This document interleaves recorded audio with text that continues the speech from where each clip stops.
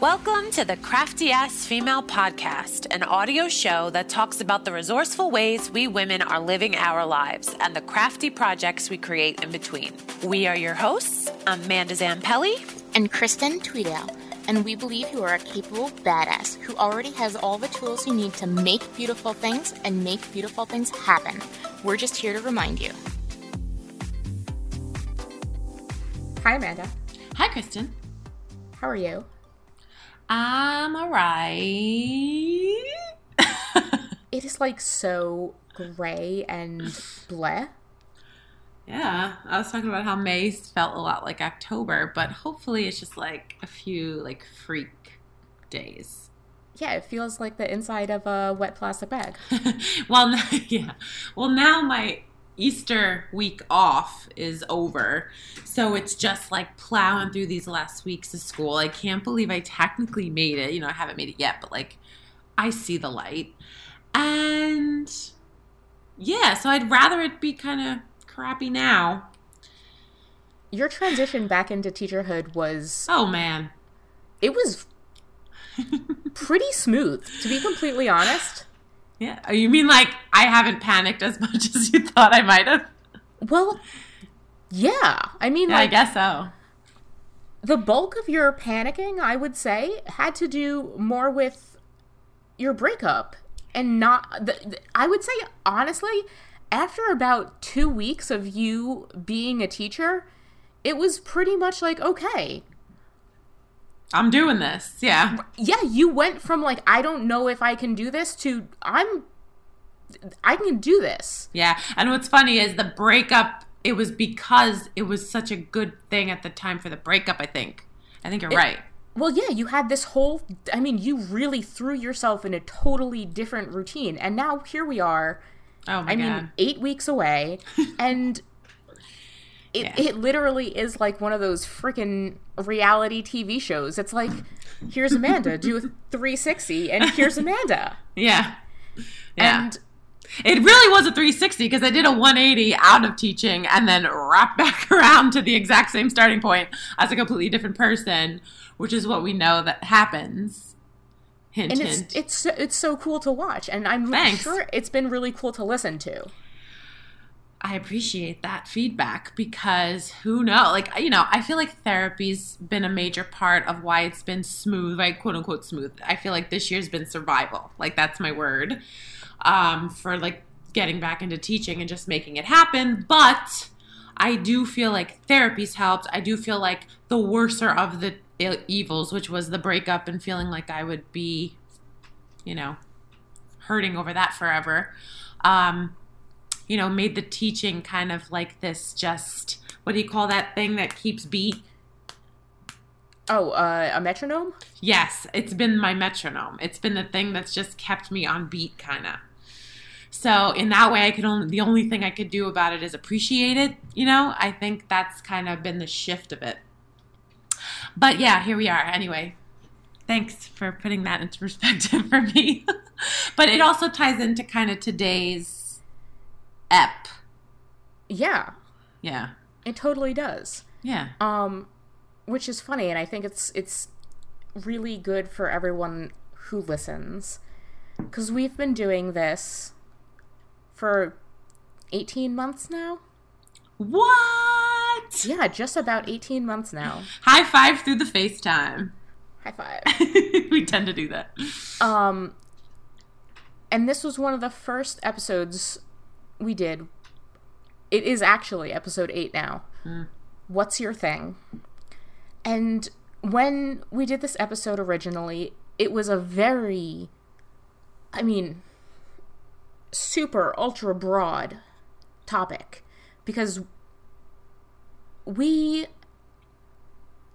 like never really had any clue where we were going with this thing. Us and the podcast, you mean? Yeah. Yeah. That's literally what I mean. I mean, like, me and you had no idea where we were going with the podcast. Yeah. We had no idea that we would get to, you know, I mean, next week is our 75th episode. It's so exciting. That's like an actual joke. Yeah. To go from episode 8 to episode 75. That's crazy. Yeah. And... But a lot of... I'm sorry, go ahead. Oh, yeah. I was going to say, we've had so many episodes that, like, really hone in on a topic. We've had incredible guests. We've had return guests. We've had shows where we deep dive into things. We've had shows on topics. We've had,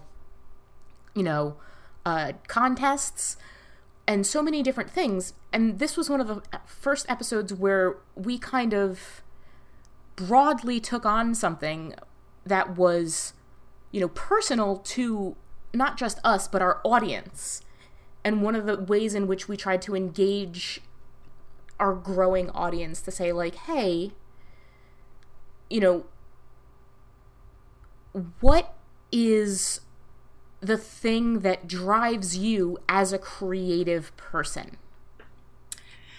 Yes. And what's funny when you mention the podcast and the fact that that was episode 8 and kind of how it was broad, I think that whole first season, which was only 15 episodes long, like we did just try to blast out like what was living in our brains, right? That was season 1 for us. And I feel like this one, was obviously on my brain so much because I was waitressing, trying to make something that I knew was living inside me happen, and just coming off of the Happy Planner and realizing like that was my thing and this was my thing, but now I'm not there. And it was just a question that, and I feel for us too, like we from the beginning of this podcast this is not a podcast about expertise. Like, this is a podcast about exploration. So me and you were always like, we need to explore this topic. It wasn't, so we broaden it or shrink in it to pick apart the exploration of what's living in our brain. So I never feel like we are experts and we're, you know what I mean? Does that make sense? It's just, I feel like being episode 8, being our first season, like it was just where we were at and what had to be opened. And then with the interviews, they always pick apart and kind of like shaved ice, kind of sculpt what topics of other past episodes were. You know what I mean? Like through the interviews and through our constant picking apart and exclamation and revisiting, we kind of hone it more and more, but without ever really landing on it. Oh God, I'm being very abstract. No, I was just thinking I love and truly appreciate, and I have over the last 72 episodes of this podcast, the way that you describe things. Thanks. Because you're welcome. It's so different than the way that I do it, and it helps me to see things in such a new way. It's like shining a light on like the shadow of an object. Sure, okay. And it helps me to see the thing that I couldn't see because this is where I was sitting.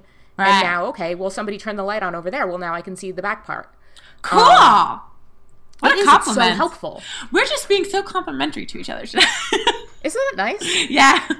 Well, it's because I think one of the things that we're going to get to, and this didn't occur to me at all until we started talking, is that for us, when we get to this, what's your thing redo? Yeah. The thing that both of us now have is this show. Right. And talking to each other, like, that only could have come about through the podcast. And there's no way we would have been able to explore finding our voices without the show. Yes, right. But we didn't say this is our thing. This is going to be our thing. It couldn't possibly have been our thing. We were only 8 episodes in. Yeah, we didn't know what we were doing. Yeah. Now we have 18 months of this show, and we have honed our voices in a specific way. And this thing that you're talking about, how the show has never been about expertise, but about exploration, I think that that's very on point.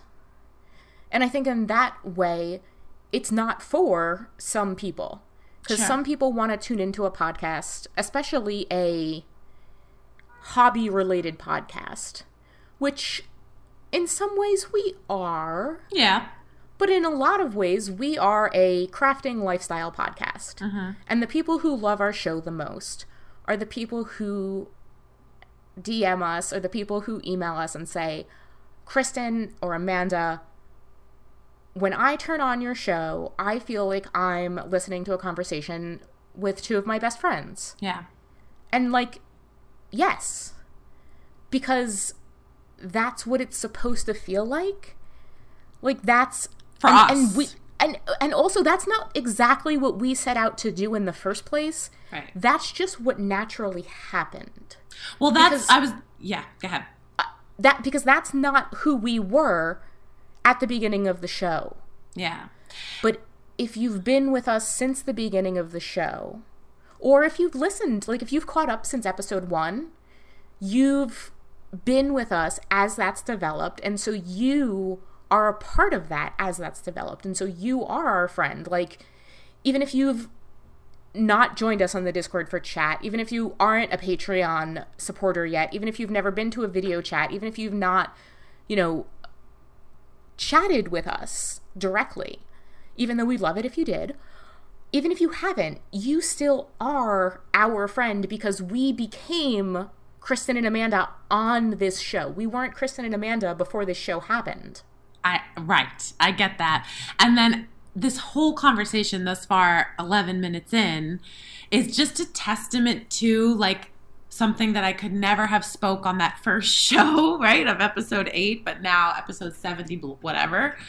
I could say, like, honestly, for me to be able to now say, oh, I do this thing, I co-host a podcast, like, what's my thing? Oh, I do this thing, I co-host a podcast. Like, I can actually say that out my mouth, and for it to be true, the only requiring factor is that we literally get together and do this on the regular. Like, don't you agree? Like, the fact that it has happened because we have made a commitment to get together and do it. Like, not to say that it's a habit or not, it's just something we've committed to, that we do enough that we're, you know what I mean? Like, when you really break it down to its simplest ingredients, which we've said on this show before too, like, just like, what is the simplest ingredients? Like, almost the simplest ingredients to have a thing is commit to a thing, find a buddy, be halfway decent at it, and keep doing it and get better. Like, that's literally the simplest ingredient. Like, you don't even have to start out being halfway decent at it. Sure, like, exactly. Just start out with, how do I do it? Right. Yeah. So, like, episode 8, I'd be like, we're trying this. And then what's funny is I couldn't tell you. Right, because remember, we threw out our first episodes. Yeah, sure. Right. We're like, nah, that can't be right. We literally threw them out. Yeah. And started over. Like, the first episodes you guys hear, the ones on the podcast, episode 0, episode 1, and episode 2, we literally re-recorded them. We recorded 3 hours of content. And I've said this before. I don't remember when I said them. Yeah. I don't remember what episode I said it in. We were like, we got to the end of those episodes, and we're like, these aren't good enough, are they? Or it didn't feel like what we wanted it to feel like. Right. It wasn't that they weren't technically good enough. Right. It wasn't that, like, we said like or too much. It was just that they didn't feel like the podcast we wanted to put out yet. And I also think we realized we needed that buffer space. Like, oh, we've never done this before. We just got out. Like, blah. Now let's restart. Now that we got all that jitter out. So it was our first draft. Yeah. We needed to get the first draft out. So yeah. So I mean, a hella interesting exploration. And I couldn't look back and say, oh, well, at episode 50 was the time when I realized it was my thing. No, just like the whole season 4 thus far of growth, you look up one day and you are able to say, this is my thing. I co-host a podcast. Like, and it's like the plant episode where, like, all of a sudden you look up and there's a bloom in the morning. Like, you can't study it and you can't predict and you can't mark an actual exact time. Like, it just is putting in the time, putting in the effort, watering the plant. Like, it just literally is that simple yet complicated to comprehend in our brain that wants to overcomplicate everything. And there's so much of what we talk about, like, what is our thing? And us talking about how, in that episode, we talk about how, as a human, you're just going to have so many, like, there's going to be so many things that you're interested in. You're going to have tons of hobbies. You're going to have tons of interests. And how do you find, your thing, your calling, whatever that is? And which is a very important question, you know. It is an important, absolutely. It's an important journey. That's not the word. It's an important thing to embark on. Yeah, and well, I think that from episode 8 to now, we've talked about a couple of different things with a couple of different people, and I think I kind of want to break it up into a couple of different questions, like what's your thing? Yeah. Today, the first question I kind of want to ask is, you know, what is the thing that you want to be doing on a day-to-day basis? Which I think is a big thing for most of us. Yeah. And that's one of the things that we think about on, what is your thing? And so for those of us who want to be doing creative work on a day-to-day basis, what does that look like? Yeah. Do we need to be making money? So those of us who need to be making money from our creative work on a day-to-day basis, what does that look like? Yeah. For you, when you decided making money from creative work on a day-to-day basis was making you not happy, and going back to teaching and saying, hey, having most of my needs met by my teaching income and letting my creative needs be met elsewhere. And what was the term that you came up with? Peripheral creative. Peripheral creative. I thought that was one of the best terms that you coined all season last season. Yeah. Was that's awesome. And coming up with things like that and saying, well, what's your thing? Teaching can be your day-to-day thing. It doesn't have to be your creative thing. Your creative thing can be, this podcast. Yeah. And what's funny with all that you're saying is realizing now, in hella retrospect, because I've talked about this before in retrospect, but now, almost surviving the whole first year teaching back and realizing I'm going to be teaching for the next few years and all that stuff. I can't believe how hard I resisted the idea that anything other than a life where my creativity was making me money was acceptable. I resisted any other model. So that's been very interesting for me to dissect on this end of the spectrum, feeling good and teaching and having, this quote unquote real job. I hate saying that, but having a job that everyone's like, oh, you're a teacher? Oh, me too. Teacher, lawyer, doctor. Those are the three that I say, if you're them, you're whatever. I don't know what I'm saying. I don't know the point I'm trying to make. All I know is it's a very secure job, but I resisted that security even though I knew I'd be good at the work, because I don't know even really why, but I'm realizing now that it was just this resistance of me not wanting to accept. I guess it is part of the social media play-in, tie-in of seeing other people be able to do it, so why shouldn't I kind of thing. But I feel once I got over all of the resistance, once I was examining why I was resisting any other model, and then examining how much I was being influenced by comparisonitis, I guess, right, of other people.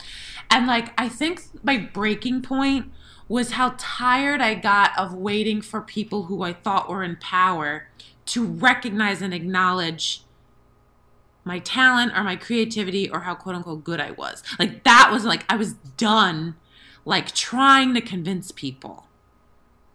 That was the really big cherry on, straw that broke the camel's back. It was I can't chase these people's approval anymore or acceptance. So then that's when I kind of left to try to do things on my own. But there was still this thread of well, I have to email this person and convince them that I can do this on my own. It was still kind of chasing the whatever. And then when we started this podcast, it gave me such a boost of my inner power. You're saying, it really became our thing and how we wanted to do it. So, but I think having you there was helpful to me in that. I think it's always easier to do it with at least one other person. Yeah, because I mean, you and I were so used to spearheading our own creativity in our own lane, in our own world, that, you know, at least for it trying to get us money and it just being our own thing, solopreneur, whatever you call that, that it was like almost a refreshing change to have someone else's input have to factor in, and, you know, it was just good. I don't know. Now I'm rambling and I don't remember the original question. But there's been a shift, and this whole episode came from the conversation we had with Austin Kleon when he was on our show and talked about his book Keep Going. And, you know, he kind of brought up, without us even saying, oh, we had a episode called What's Your Thing, and, you know, talked about how to monetize your hobby, basically. And then that's when he was like, everyone's trying to monetize their hobby. What's going on? Like, you don't have to have a food truck for everything. And I was like, oh, snap. And, like, he did that. He corrected us unbeknownst to him almost at every turn. Like, we even said, oh, going on this journey and finding your creative path and, like, getting to the root of, like, you know, whatever we just said a few minutes ago. Even he said that. He goes, that makes him want to gag. Like, when he thinks of this lofty creative path that's worth going on, he's like, gag, like Groundhog Day. Like, what's your habit? Again, how we started about the podcast. Like, what are you doing every day that then you wake up one day and it's like, oh, that's my thing. Yeah, I co-host this podcast. I've been doing it for 70-something episodes. Like, you know what I mean? Like, he even simplified it to that. Of, like, just do something every day that ignites you. Right. And, like, I think that's another thing about, you know, deciding to do something for money versus doing something and then deciding you need money. I see. Interesting. Because we never decided to do a podcast and then say, you know, it was never like, oh, yeah, let's do something together for money. Right. It should be a podcast, because no one ever decides to do a podcast thinking that they're going to get money. If you do, it's a really bad idea. Yeah. Like, if you want to make money, do anything besides a podcast. The amount of work you have to put into doing a podcast and the amount of money you will get for making a podcast is, like, inversely proportional to anything else that you can create. I don't know if it applies, but it was Megan Allman that talked to us about artificial inflation. It was like artificial. Oh, just devaluing prices. Yeah, or it was your Megan that was talking to us about, like, it was Megan Allman. And how, like, big box stores can artificially keep their prices low because they use sweatshops. Yes. Yeah. And that it's, like, not sustainable if someone else were to do it.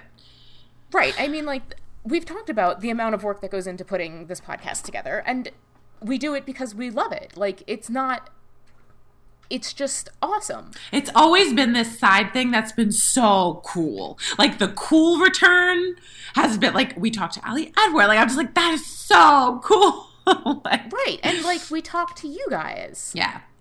And it's amazing to be able to have conversations with just, I don't want to say random people, but literally random people. Like, people who I have never talked to before at all, and have come up to me on Instagram or have sent me an email and have said, I've listened to every single episode of your show. Sweet. And I loved this part on this episode. And I'm like, that means the world to me. Yeah.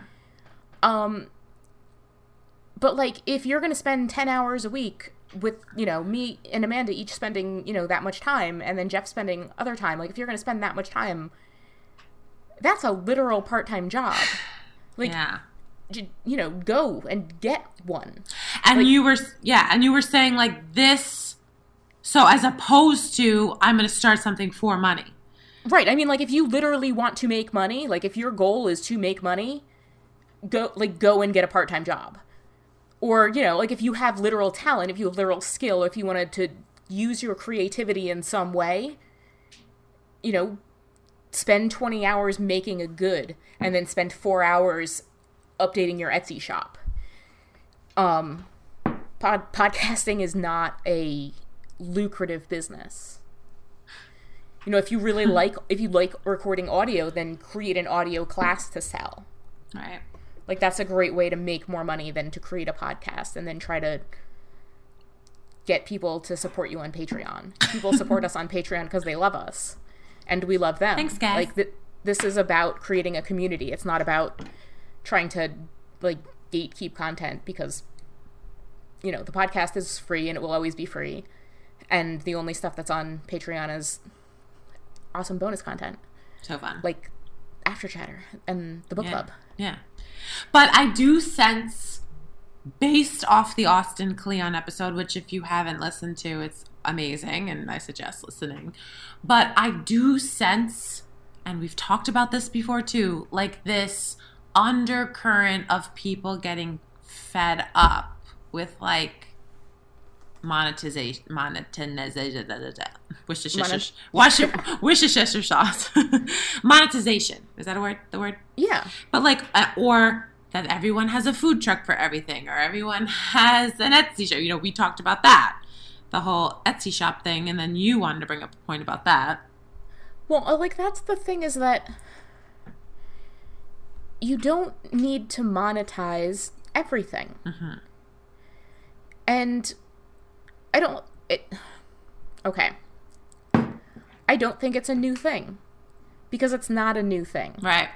It's not just, yes, maybe it's more in our faces because we're constantly looking at our phones and we don't have them down. But like our mother's generation, everyone had their Tupperware parties every week and everyone had their Mary Kay parties. It's the same damn thing. Like, you know. And that being their thing or their side thing, you mean? Right. And, you know, if you had like, you know, if you knitted your own sweaters and had your own business, maybe that stuff was cooler. Sure. That was my slight tangent of this is not a new thing, because I think... A new thing as far as people being fed up, or as far as people wanting to monetize things? As far as people wanting to monetize things. Got it. So, and as far as everyone wanting to monetize a thing. I agree, but I feel like monetizing a thing now means you made one sweater for someone. Now you're Lizzie Sweaters, and what's your colors and what's your branding, and get your website. And like, it becomes this thing that then you have to feed, as opposed to... The thing is that now it's so much easier to be a company that sells websites and that sells brands and that sells business cards and that sells, so that when Lizzie does have a sweater, there are now 5 companies that harp on Lizzie to buy a website, to buy a, you know, well, here's how you can make 5 sweaters, Lizzie. Here, like, the ability, because business to business has become it's become a lot easier for small businesses to become medium-sized businesses, or I guess, you know, it's become a lot easier for micro businesses to become small businesses. Mm-hmm. And so when Lizzie has her one sweater, it's so much easier for Lizzie to go online and get, you know, tags to sew into her sweaters that say Lizzie's sweaters. Yeah. And when she gets those tags, there are ads right on the website that says, Lizzie, get a website. It'll be so much better. All of your people will think you're so much more professional. Yeah. And on that, there's another thing that says, Lizzie, if you buy 250 business cards, then you can get 250 business cards free. And then if she goes and clicks on that, there's another ad that says, Lizzie, don't you think your business cards would look better if you had a professional logo? Sign up here today for a professional logo for just $500. Yeah. And it's so much easier for businesses to rope you into that. We'll just give you a complete business in a box for just $2,000, that the only thing that Lizzie's Sweaters can now do to recoup the cost of buying Lizzie's Sweaters business in a box is say, look at me, I'm Lizzie's Sweaters. Everyone needs a sweater. Right. And it makes me think of, there's a line in the movie Hope Floats, one of my like favorite movies I'll watch, where Sandra Bullock sits with Harry Connick Jr. and realizes like how like supposedly Harry Connick Jr.'s character like went away to like California to try to pursue this like job in carpentry, but ended up coming back to their little town of Texas, and now he like does, you know, like handyman work for money, whatever. And he takes her to like this house he's like renovating. And she looks at it and goes, oh my God, you're so talented. Like, you could really do something with this. And the line is, I'm not going to get it completely right, but he goes, you know, yeah, I went, and like, yeah, you can do all this stuff, but then you realize, like, you lose what you start out loving. And so, like, to him, it was more important to continue the craft without, like you're saying, all the hoopla. And I feel that's been where I've grown in this whole what's my thing kind of question and mentality since episode 8 is like, yeah, just like in that, like I feel like a lot of that fluff that was keeping me afloat in like my creativity of the validation and the exposure and the likes and the whatever, like dropped out from under me. Like I all of a sudden, it wasn't making me happy the way it used to, and it wasn't like filling my life really. It was just driving me nuts to try and keep it up. And then I lost kind of what was the point in the first place of like inspiring people and feeling driven to do it, and that all kind of like capsized on me. But I think it's the same kind of thing we're talking about. Is like, if Lizzie wants to make a sweater and she did want to monetize it, it would still have been for the love of sweaters like 30 years ago. It wouldn't have been as much pressure to do it for like the money and to be like Lizzie sweaters. Like, I don't know. But does it even have to be like, even if she's doing it because she can still be doing it because she loves the sweaters. Yeah. But if she's being told that, well, you know, your business would be more professional if you did this, and your business would be better this way, and your business would be better this way, when Lizzie doesn't even really know much about business. Yeah. She just knows about sweaters. Right. Then, and like, this is why Megan Auman was so awesome. Yeah. Because she learned about business, and she helps creatives with business. Because I think that there's this fine line between, well, yeah, I can do this cool thing, and I would love to be able to make some money off of it. But then it's, you know, am I trying to have a full-time job from this creative thing? Or do I just want to, you know, sell some stuff so that I can recoup the cost of my supplies? And do I care what this is going to be in a couple of years? Or do I just not? Yeah. And there's nothing wrong with either one of those answers. Right. But knowing the answer is important, because if you do want a full-time job and you are an artist or a creative, or you're a person who cares about artists and creatives, you need to understand the value of the work of artists and creatives. You also need to understand that when you are a person who just puts, you know, I'm just a creative who just cares that my materials and my supplies are getting paid for, you are undervaluing the work that other people put into, you know, the time and the effort that other people put into their work. Yeah. And like, you are free to do that. This, you know, there's no law saying you can't do that. But like, that's what Etsy is for. Mm-hmm. Like, that's what, you know, you can sell your stuff on Facebook Market. That's what those places are for. And so when you are a professional artist, when you are a person who it's important for you to be making money off of your art, this is why it's important for you to have like your own website, so that you are not, I mean, so you're positioning yourself in a place of power. And so that when, like, those of us who need to make a living off of our creative work can try to make a living off of our creative work, instead of perpetually being undervalued by people who can undervalue their work. Mm-hmm. Which is a topic we've talked about a lot. Because women have inherently, for a long time, undervalued themselves, especially creatives. And we don't, especially now as millennials, the generation that has absolutely no money, we have absolutely no capital, we have, nothing to borrow against. We need all of the money we can get, so we can't undervalue our work. We need to be able to ask what we're worth. We need to be able to get paid what we're worth. And it needs to not be constantly bitched about. Because the bitching part is stressful.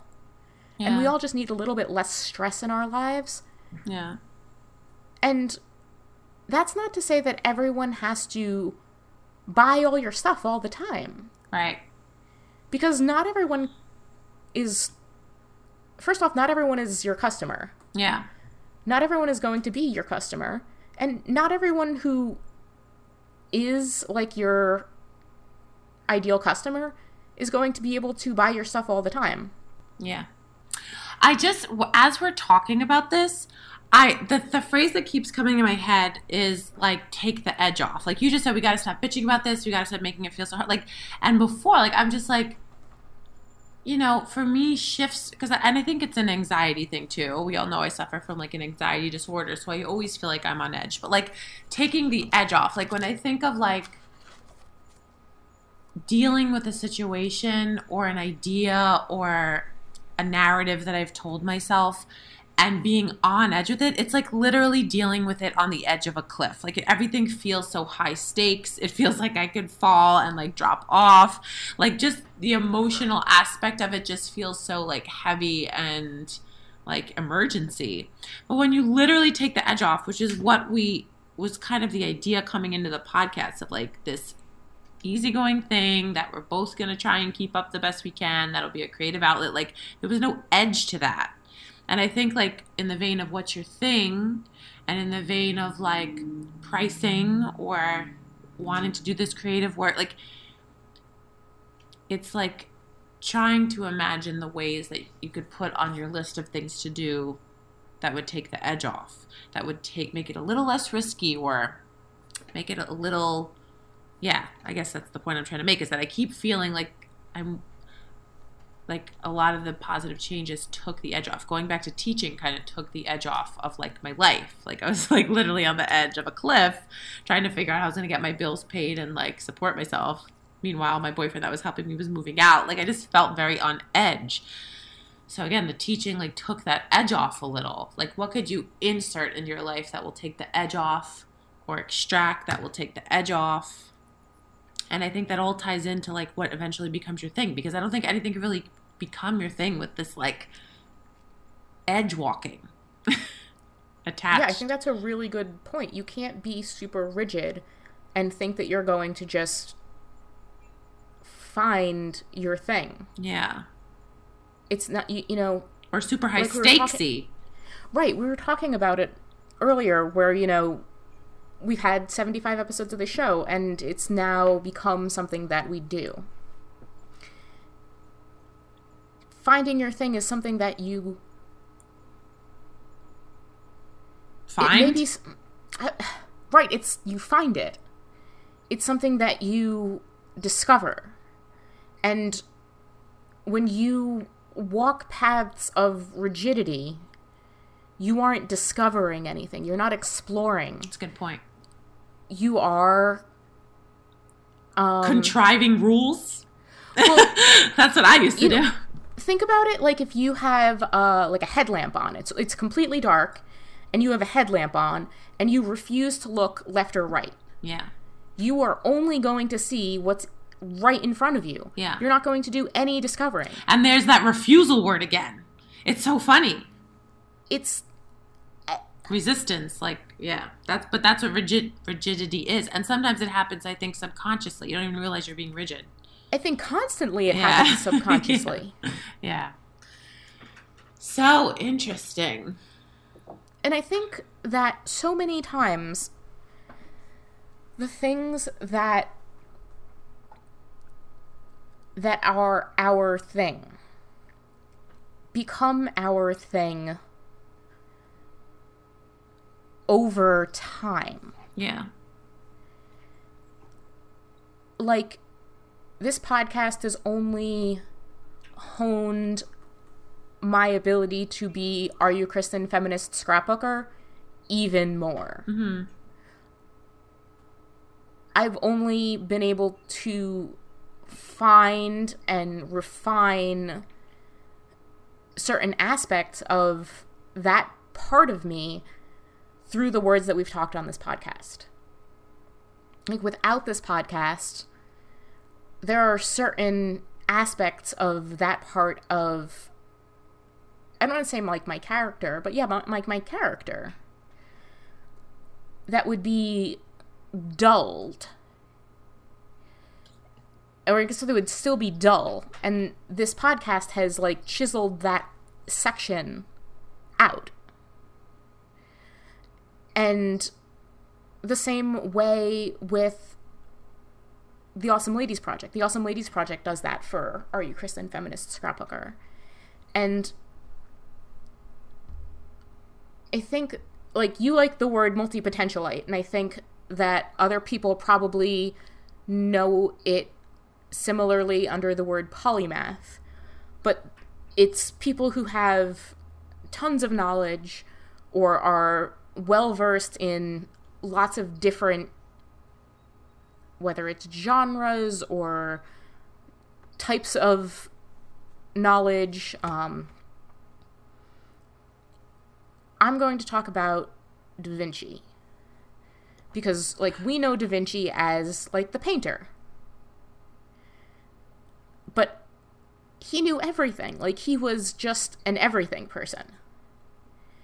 But, like, the reason we know Da Vinci, and the reason everyone knows Da Vinci as the painter, as a painter, as, like, the most amazing painter,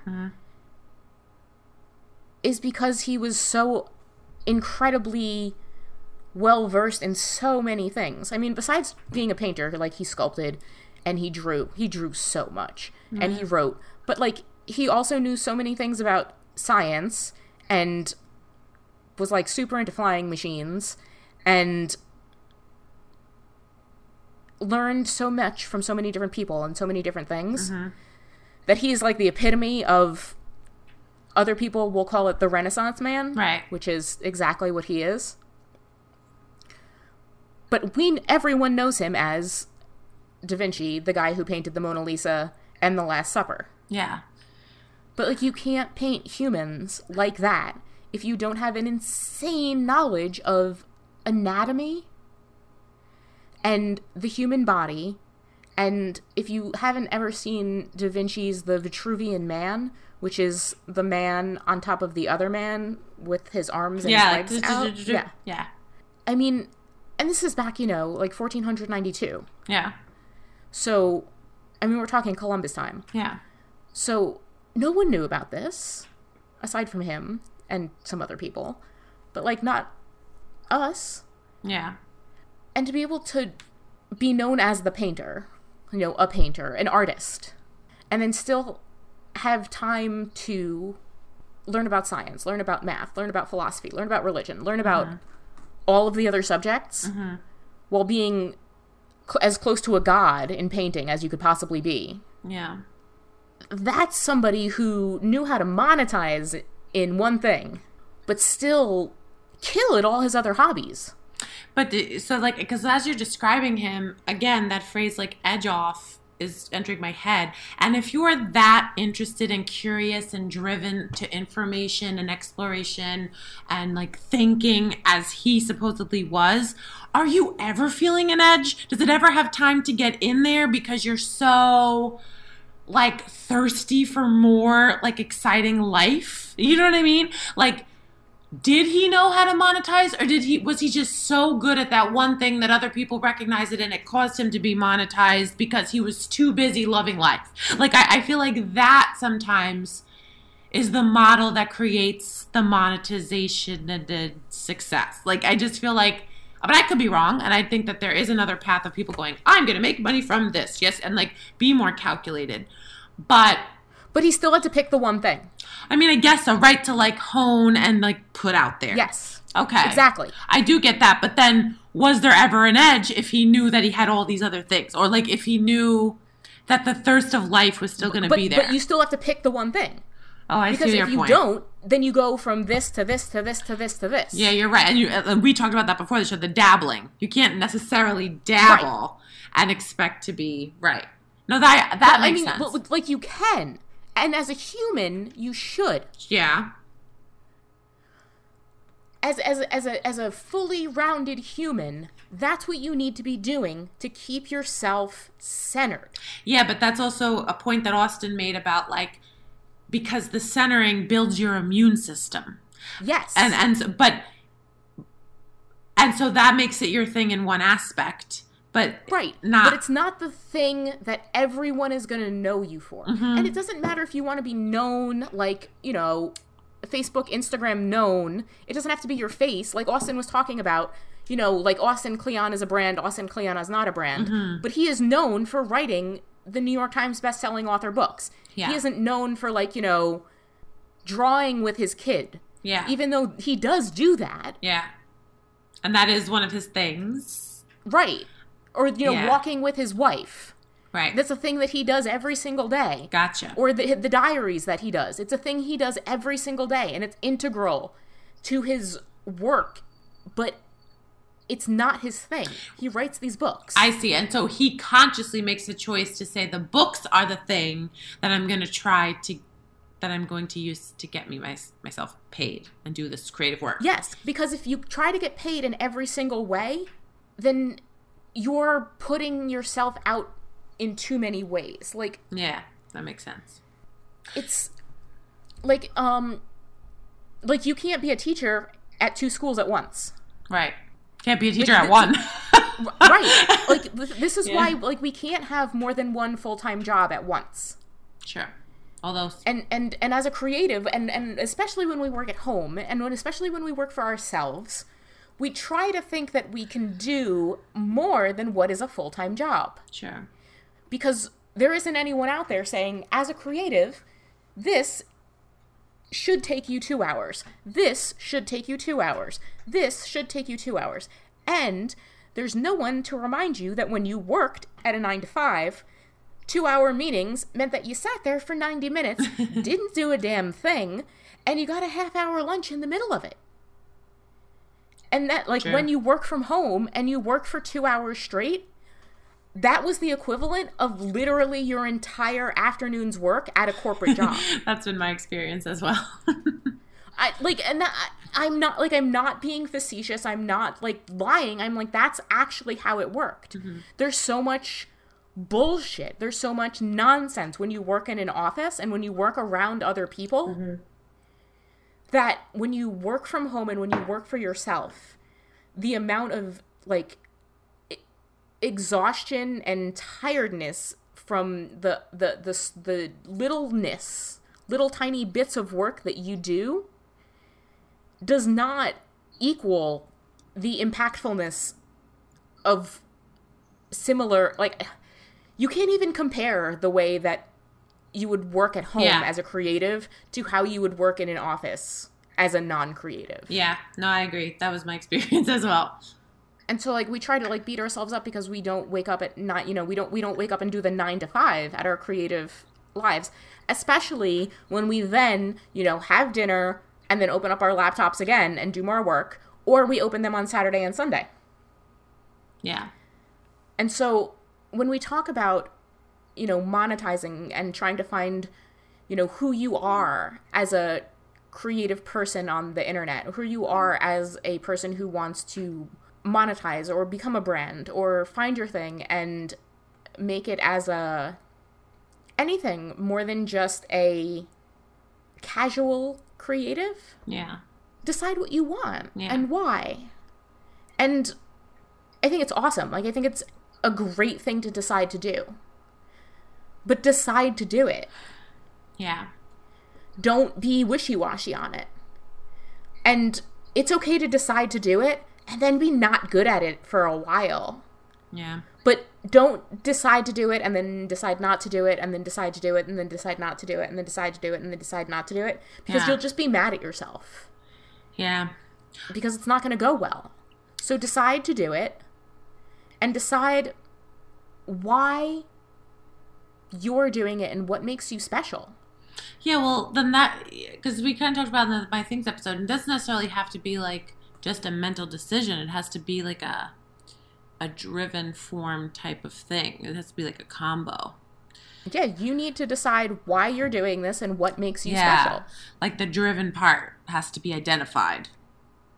Right. Yeah. You need to decide, like, why and for what reason are you using up time in your life for this decision? Yeah. Because your time is important. Your time is precious. And I'm sure if you took a piece of paper right now, you could list 5 things that you want to be doing in your spare time. Yeah. So if it's to start a business that you're just kind of wishy-washy on, do one of those 5 things instead, because your time is precious, you are important, and you don't need to be starting businesses that you don't really want to start. Yeah. Yeah. And and on that note too, I completely agree, and this whole conversation has been very interesting. But on that note too, like I say this all the time, her interview was so special to me. Jacqueline Carter, love Jack. Yes. You know, her episode, I felt, not planned or anything, was so tied to what's your thing, and so tied for me to kind of how I've grown in the vein of growth. And I like in our plant episode, we talked about not necessarily growth, but like development. Like, I feel like in my development with everything, a lot of what she said really hit home in her episode, which kind of was like, what you're saying is choose and feel that passion, feel that drive, identify why it's special to you, and then choose it. And, kind of be specific about the choice, which I agree. But then, like, in our book club book that we just recently did, A Book That Takes Its Time, in Jacqueline Carter's episode, it was almost this theme of, like, the art of knowing when to quit. You know what I mean? Or, like... See, but I think that's exactly what happened to Jacqueline, is she's like, well, this... Yes. This is my knowing. I know that I'm supposed to be doing this instead. See, now that you put that in that light, like, you're absolutely right. Like, and that's how I think I feel about my choice to kind of like expand on my peripheral creativity and not make it the spotlight. Like, I feel like me making that choice was me finding my thing more than I thought. Like, I always thought the thing had to be the spotlight of the creativity, but now I understand how much so the model of my life now is my thing. It's like, and that's so true. Like, the art of quitting other things is the thing. Well, you couldn't have possibly gotten to this place unless you had already done all the things that you had already done. Like, you couldn't have gone back to teaching unless you already had your teaching degrees. Yes, and if I already hadn't felt like I exhausted where I wanted the spotlight of creativity to be and realized it just wasn't working. Like, sometimes things don't have to really not work in order to get to something that works, right? So that Absolutely. Too. Right, so it's like what I thought was my thing didn't end up as my thing, but it led me to a thing that's now my thing. Like, it just is like, yeah. Yeah. And there's Jacqueline's episode, like, Yeah, I loved her story. She's another one with, like, all of her things led her to a place. Yeah. Where she never would have wound up in that place unless all of her other places had led her to that place. Yeah. I know, exactly, right. And just the shift in her mind of, like, what I thought was the thing, like, becoming Hallmark in the greeting card world, like, was the thing she was striving for, to, like, again, take that edge off and just do what was already in front of her. Like, and I think what I got the most from her, and I still hear this in my head today, is like, sometimes what's doable is so much better than what could potentially happen. So right. It's like that too, like choosing that, the doable funny thing. Because this is another thing, like, that we can take from, like, the financial world of, like, sometimes it's better to just take the money that you already have and just not even cut your losses, because you might not even have losses. Yeah. Instead of waiting for a stock to go super high and you've already made some money on the stock, just take your money. Yeah. If you want your money, just take it and go. There's no reason for you to have to wait because other people think it's a good idea or because maybe it might get better in the future. Yeah. If you want to take your money and go do something else, you can do that. Yeah. And it's a comment on the ego self and the true self. Like, the ego self feels a loss. Like, the pride self of, like, I had this dream and I had this goal and I didn't meet it. And, like, that's so, like, your ego talking. But you know what? We should be setting goals that we can't make. Because if we make every single goal that we're setting, then we're not setting goals that are high enough. That's true. And the true self wants to feel like it's pursuing something worthwhile. But the true self also wants to say, like, you did your best and it's okay. I don't want to do that anymore. Like, the true self is the person that has no edge. It's the ego self that has all the edge, making everything, like, feel scary and faily. Right. And it's okay. Like, it's okay to get an 80 on a test. Yeah. Like, there's a huge difference between a 65 and 100. Yeah. We don't need to be getting hundreds on every single test. If we got hundreds on every single test, it would be boring. Yeah. And conversely, we don't need to be getting zeros on every single test either. Like, there's a whole big middle out there. Yeah. And like you were saying, if we take a test and it's like, this material was fine, but, you know, I'm just not that much interested in learning about it anymore. Yeah. I'm going to go over here to this section because this section seems a little bit more interesting to me. Yeah. So undramatic. I love it. Then it's cool. Yeah. And I think, too, like, maybe the edge of answering the question for yourself of what's my thing is really just the overachiever in us. Like, the type A overdoing it of us. Because, yeah. And also, it's that arrival fallacy again. Yeah. You know, what's my thing? You know, and here's the thing. The other thing is that there's two options. You can come up with a definition. You know, you can come up with, you know, I'll use myself. Go. What's my thing? Feminist scrapbooker. That was my definition, you know, in episode 8. Still my definition now. Mm-hmm. Probably will be my definition in the future. Sure.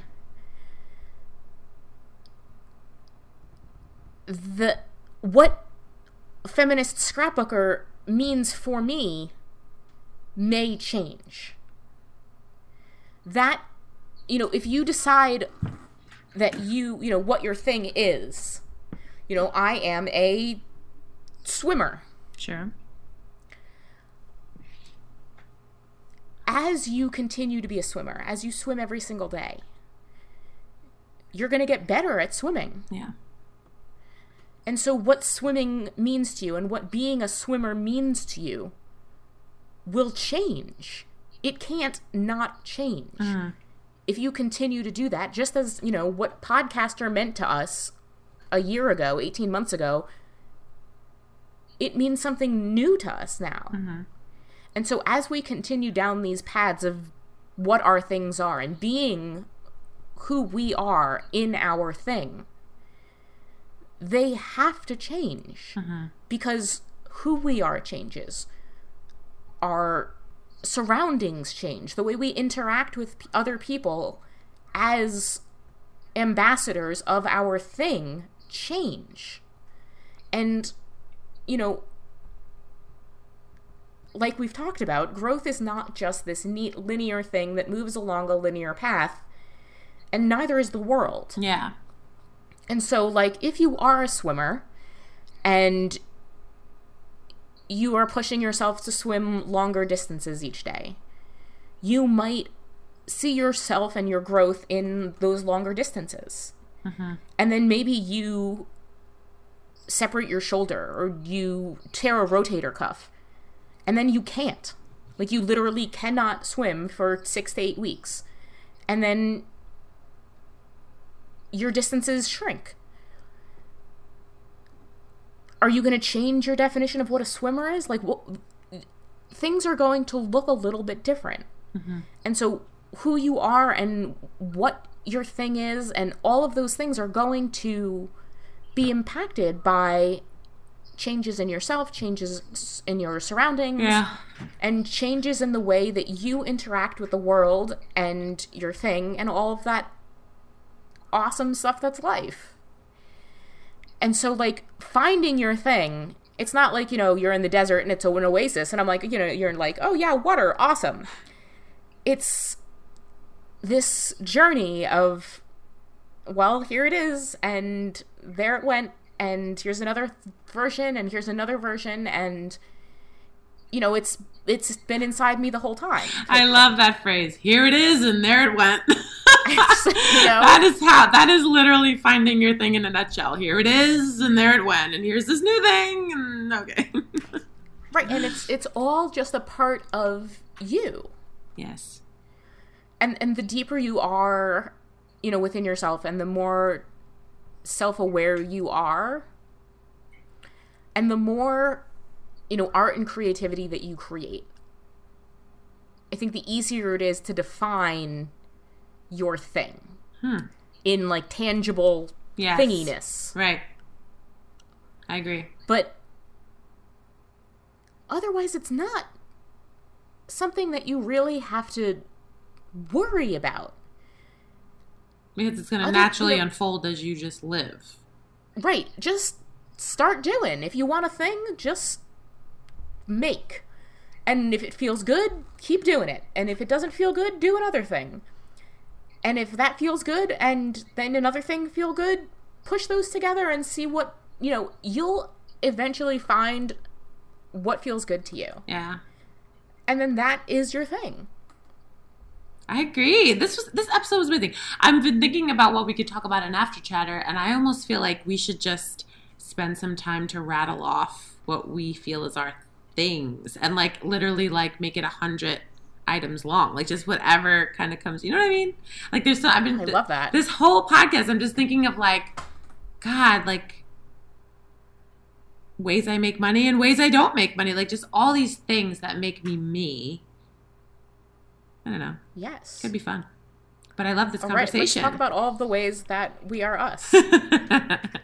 So fun. Yeah. I'm so excited.